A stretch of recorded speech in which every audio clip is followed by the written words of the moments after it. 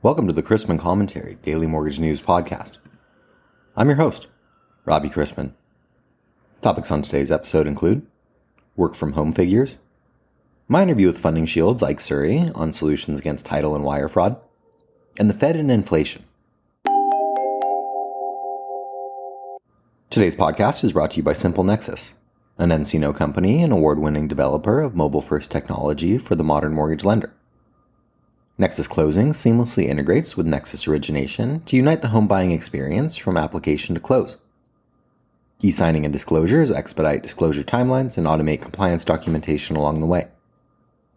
To learn more about Nexus Closing features that reduce manufacturing costs and bolster borrower experience, visit simplenexus.com. The study of how people borrow money and where they're moving is of great interest to LOs and lenders, as well as vendors and real estate agents.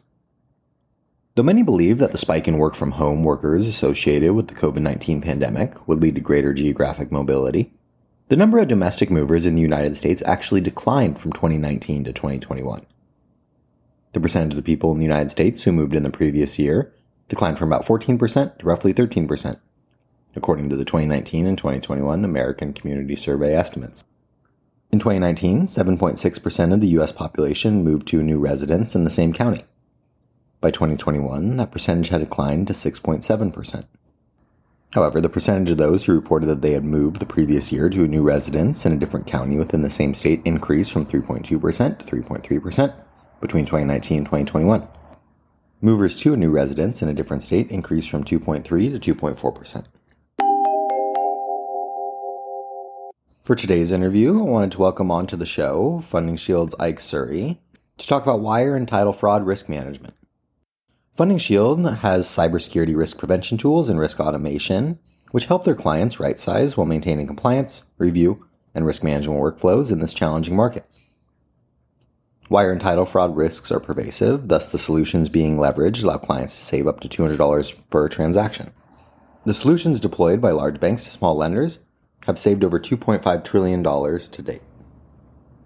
I want to start by asking you to explain what wire fraud is for my listeners and how does it impact both borrowers and lenders? Sure. So as you know, we are known as a company that focuses on prevention against wire and title fraud. It has become an epidemic in the industry over the few years that the industry's gone through digitization, new technologies being introduced, new vulnerabilities simultaneously being introduced, work from home, COVID, and market volatility. With that said, wire fraud typically is when a bad actor interjects in the middle of a process of wire fraud going from a lender into a closing venue, be it an attorney, an escrow account, a title agent, and so on. And the money is hijacked and doesn't get there. It happens because of several reasons. There are so many different schemes that keep coming out. But a few of them that most people are familiar with and I can highlight are, of course, business email compromise, all sorts of other schemes of interfering in transmission of data via switches, routers, telecom switches, voice as well, internal actors, external actors, focused institutions outside of USA attacking the US commerce. And it's obviously a very attractive amount of money because it's the largest purse a thief can go after, compared to the old days of thieves attacking $10 charges on credit cards and they have to attack 1,000. Whereas in this case, it's a pretty big loot that they can attack. It affects the lender because, as we know, mortgage lenders spend quite a bit of an effort and money to originate a transaction. Nowadays, just originating a transaction ends up costing about $9,000 to $10,000 per transaction. And if you get to a point where you can't even close it and your money's hijacked, you've not only lost an opportunity to close a transaction as a lender, but you've ended up in a place where you've lost money on top of your expenses. And it's just a nightmare. On the flip side of it, consumers, when buying a house, are also being attacked.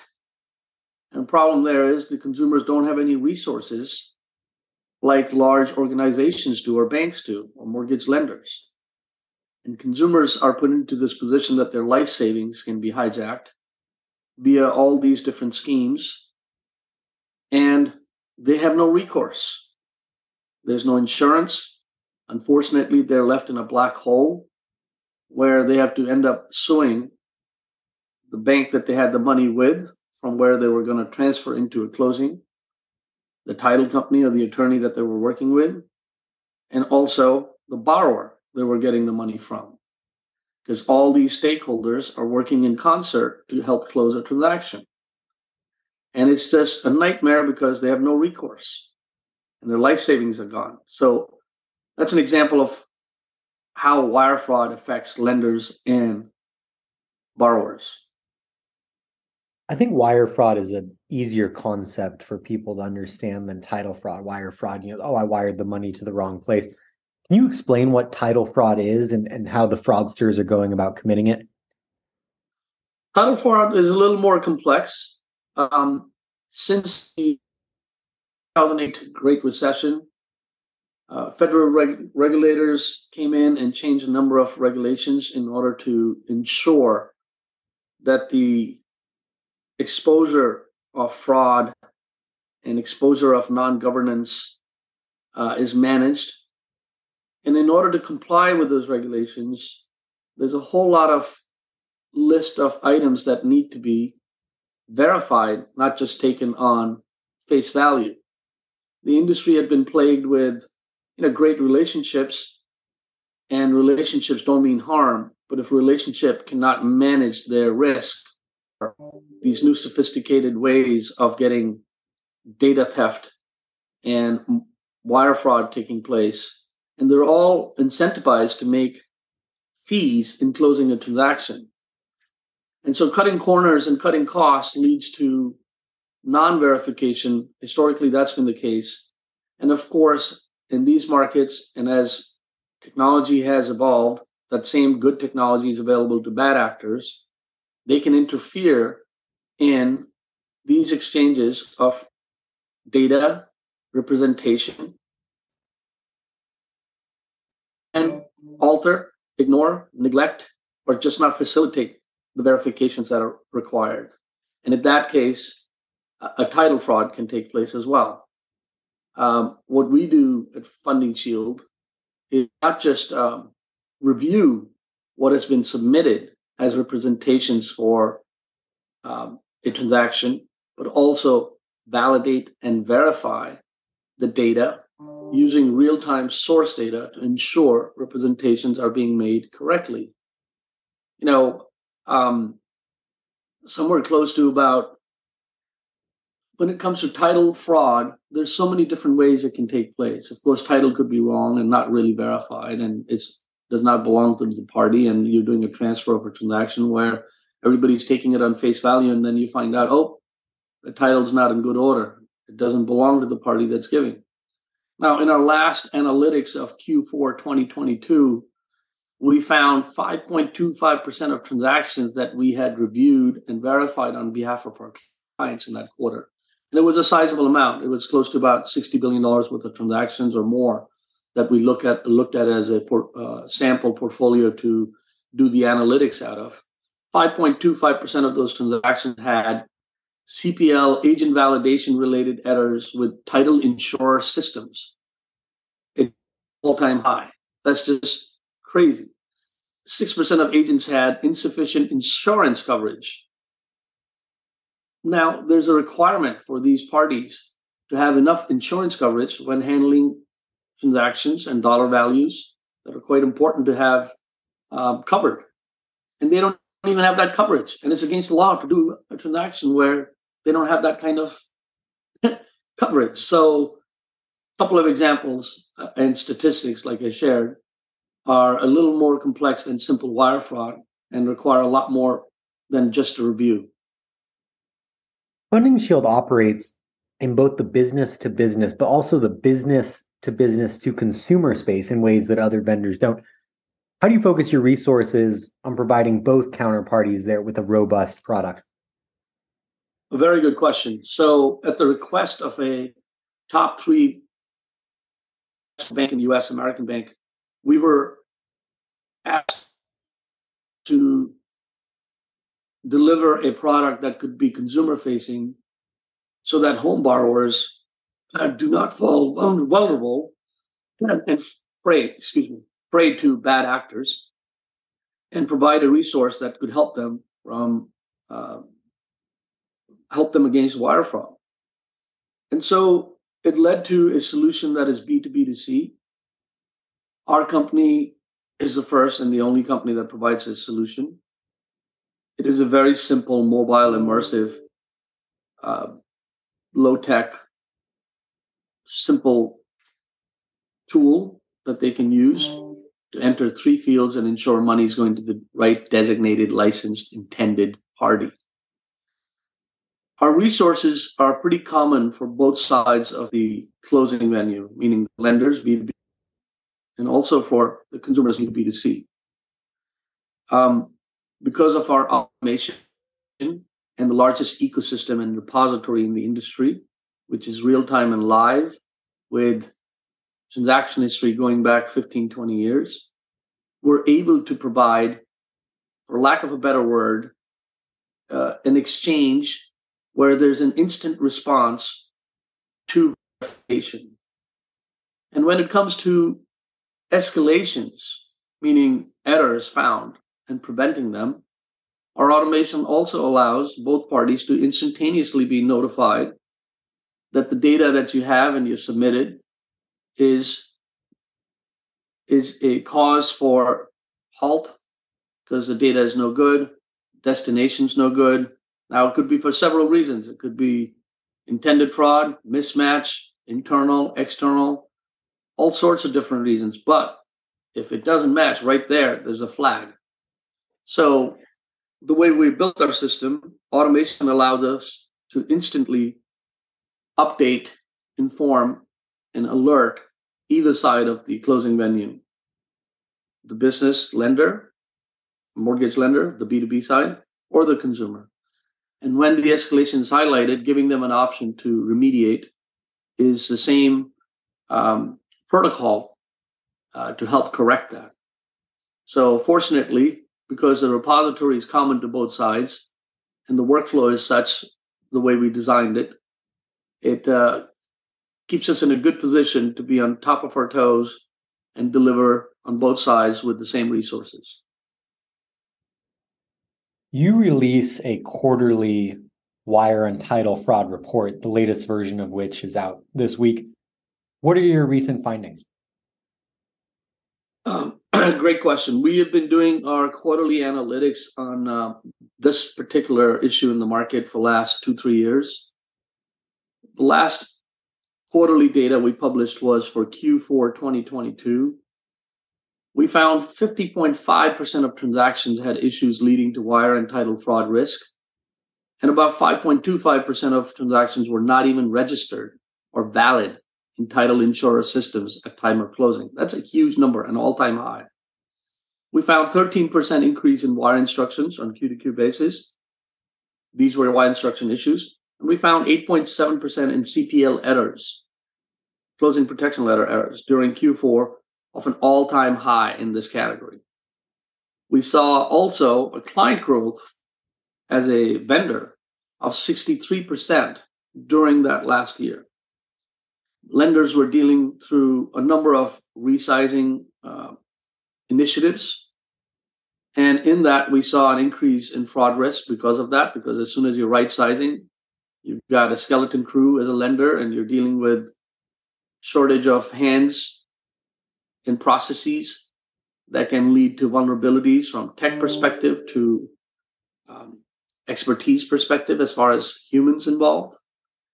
And that desire to convert to a variable cost structure in a dynamic situation can lead to vulnerabilities that trigger more fraud. We've seen increasingly new schemes of initiatives in the market for committing fraud. And so we have a $5 million per transaction coverage. That's the only offering of its type in the market. And we've seen that to be a key driver to this growth of providing this kind of a tool, which has incredible value in this market where there's a really high risk environment that we're operating on. We found 8.7% increase in CPL related errors. We found 6% of agents had insufficient insurance coverage. We found 1.6% of agents were unlicensed, meaning they didn't even have a license to operate on a transaction to make a fee. So these are some of the findings that we highlighted. And it's this kind of behavior and this kind of unchecked, errors or intended errors or neglect are here to stay. They're not going away in an environment. I mean, fraud has an inverse relationship. When the volumes are down, the markets are low, fraud only goes up. And we're noticing that day by day. So I feel like it begs asking, what sets one mortgage risk, compliance, and fraud vendor apart from one another? Historically, risk and compliance was neglected. In the recent years, with the market volatility and environment of how to work from home and hybrid, it's only gone up. The awareness of the biggest loot available in the US economy or commerce being mortgage closings has become more and more acknowledged by bad actors. The regulators have come down really hard on mortgage lenders because since 2008, if there's any wrongdoing in a mortgage closing or a transaction, the burden of that falls on mortgage lenders. And mortgage lenders in these environments trying to save money and trying to fight for margins and business have done a great job in the recent years compared to historical decades in optimizing and using technology to get ahead. And we find ourselves in the middle of that where risk and fraud have become a topic that they're paying more attention to. For all the reasons I pointed out, percentages have gone up. Can't afford to lose money. One loss of an average $350,000 mortgage loan can lead to an aggregate of close to about $1 million by the time the lender is done with audits, investigation, penalties, and things of that sort, and time invested in it. And that's a pretty sizable amount for an independent IMB in the country. And so with all these factors I just highlighted, it has become one of the top two initiatives at every mortgage lender today. One, to cut cost. Second, to manage risk and compliance. Not to stay ahead, have a proactive defense, have an offense so that you have a defense. Let's put it that way. It's cyclical, right? So the best defense is proactive offense. That means immediately get the arsenal up to date in order to fight and combat fraud, stay ahead of the game. And it comes with its benefits. This automation of preventing fraud and managing risk leads to compliance automatically taken care of, audit stamps for things that you're verifying all the time. And then it leads to a better asset quality when buyers of these mortgage-backed securities buy from these lenders. And beyond that, post-closing reconciliations already get mitigated ahead of them being ignored. And the cost of post-closing reconciliation is very expensive compared to an approach where you have a proactive effort in place for managing fraud, risk, and compliance with automation. You mentioned something interesting there, and that is when volumes go down, fraud goes up. And obviously, fraudsters continue to try and find new ways around protections that are installed. Where's your focus in 2023? What are you working on? How are you staying one step ahead of the fraudsters? I think 2023 and looking into 24, fraud is not going away. It's an industry that's quite challenging compared to the rest of the world. The housing industry in the US with 50 states, rules, regulations, and all sorts of different requirements lead to a very disparate, disjointed environment. And to stitch that up very quickly with automation has been hard historically. It's made good progress and will continue to make progress, but it doesn't change overnight. It requires a disciplined effort from all stakeholders, from lenders to parties working on their behalf, including consumers being aware with advocacy and education and aware, all the efforts in order to inform them that this can happen and these are the ways to prevent yourself. With recent bank failures and the runs on the bank, it created fear in the market, panic in the market, which is a perfect storm for bad actors to incite and work on those fears and direct a lot of traffic in the market. We saw about 70,000 new domains being put together in a matter of hours and days with Silicon Valley Bank, abbreviated SVB domains or signature, just creating that chaos to take advantage of people in the market. So with what's ahead of us in 2023, as the market turns slowly, hopefully it turns quicker. We've seen what interest rates have done, and we've seen what inflation has done, and what the market looks like right now for a typical mortgage lender. It's the $4 trillion market is down to $1.7 trillion for the last year. God knows where it's going to end this year, but there is a sense of optimistic, cautious optimism where it's going to lead to a better market than last year. And it's going to come with all these efforts of awareness. We are glued to, we are in the trenches on behalf of the lenders. We deal with all sorts of different schemes on a daily basis. And we stay on top of it by, of course, being on the front line, 2, prepared with the best tools available, and 3, coordinating and working with other organizations where they call upon us, from government-owned GSEs to FBI to law firms, where we're engaged in analyzing this behavior, staying ahead of it, and providing tools and also anything we can do to help prevent and stay ahead and coordinate with others. Well, I wish you the best of luck staying ahead of the fraudsters. I want to thank you for your time today. I very much enjoyed this, and think the audience will too. Thanks, Ike. Thanks for having me. Thank you. The International Monetary Fund said the global economy could have a hard landing if interest rates have to remain higher for longer to combat inflation. And recent bank turmoil points to vulnerabilities in the financial system. The organization now expects real global GDP growth of 2.8% this year and 3% in 2024, slightly below estimates from January. However, it raised its growth forecast for the US to 1.6%. BlackRock has raised its overnight call on inflation-linked debt, saying inflation is likely to remain above the Federal Reserve's 2% target for years to come.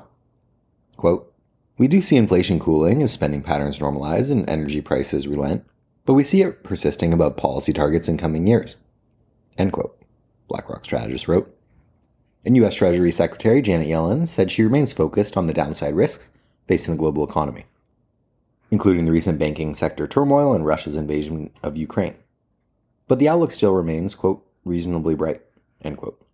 She added that she wouldn't overdo the negativism about the global economy. Have we seen peak inflation? 14 months into the Federal Reserve's contractionary monetary policies, the disinflationary effects are becoming more prominent. The release of a cooler-than-expected CPI report for March, which came in up 0.1% month-over-month when it was expected to be up 0.3%, has markets now clearly predicting that the Fed's hawkish stance will be sidetracked by slowing economic growth over the second half of 2023. The core consumer price index, which excludes food and energy, rose just 0.4% from the prior month, dropping 0.1%. Measures of housing costs posted their smallest monthly increases in about a year, and grocery prices dropped. Markets forecast rates nearly 1% lower by the start of 2024. The Fed minutes from the March 21st and 22nd FOMC meeting were also released yesterday and showed that the staff forecasted a mild recession starting later this year, with a recovery over the subsequent 2 years. The minutes also contained a lot of discussion in regard to the banking sector issues and the actions taken by the Fed along with other regulators. However, the market reaction to the minutes was minimal, with yields remaining mostly lower and the yield curve steeper. Anyone who cares about the steepness of the yield curve may want to check out Stratmore's current blog titled "The Yield Curve is Inverted. Should Lenders Care?" Today's calendar is already underway with March producer prices, which came in down 0.5%, with core year over year at 3.4% and the headline up 4.9%. Weekly jobless claims were in at 239,000. PPI was expected to increase 0.2% month over month and 3.2% year over year, and 0.3% month over month excluding food and energy, and 3.5% year over year versus unchanged and 4.4% previously. Later today brings Treasury announcing the auction sizes of next week's reopened 20-year bonds and 5-year TIPS auctions before auctioning $18 billion of reopened 30-year bonds. We begin the day with agency MBS prices roughly unchanged from Wednesday's close, and the 10-year yielding 3.42 after closing yesterday at 3.42%. Let's wrap up with a joke and some housekeeping. A recession, claimed the stockbroker, is when your neighbor loses his job. A depression is when you lose your job. And panic is when your wife loses her job. Thanks again to today's podcast sponsor, Simple Nexus, the homeownership platform that unites the people, systems, and stages of the mortgage process into one seamless end-to-end solution that spans engagement, origination, closing, incentive compensation, and business intelligence. To learn more about Simple Nexus, an Encino company, visit simplenexus.com. About the podcast or sponsoring opportunities, send me an email at robbie@robchrisman.com. Visit robchrisman.com for more information on our industry partners, access to archived commentaries, and how to subscribe to the daily mortgage news and commentary. To listen to or download past episodes of this podcast, search Mortgage News on any platform you get your podcasts from.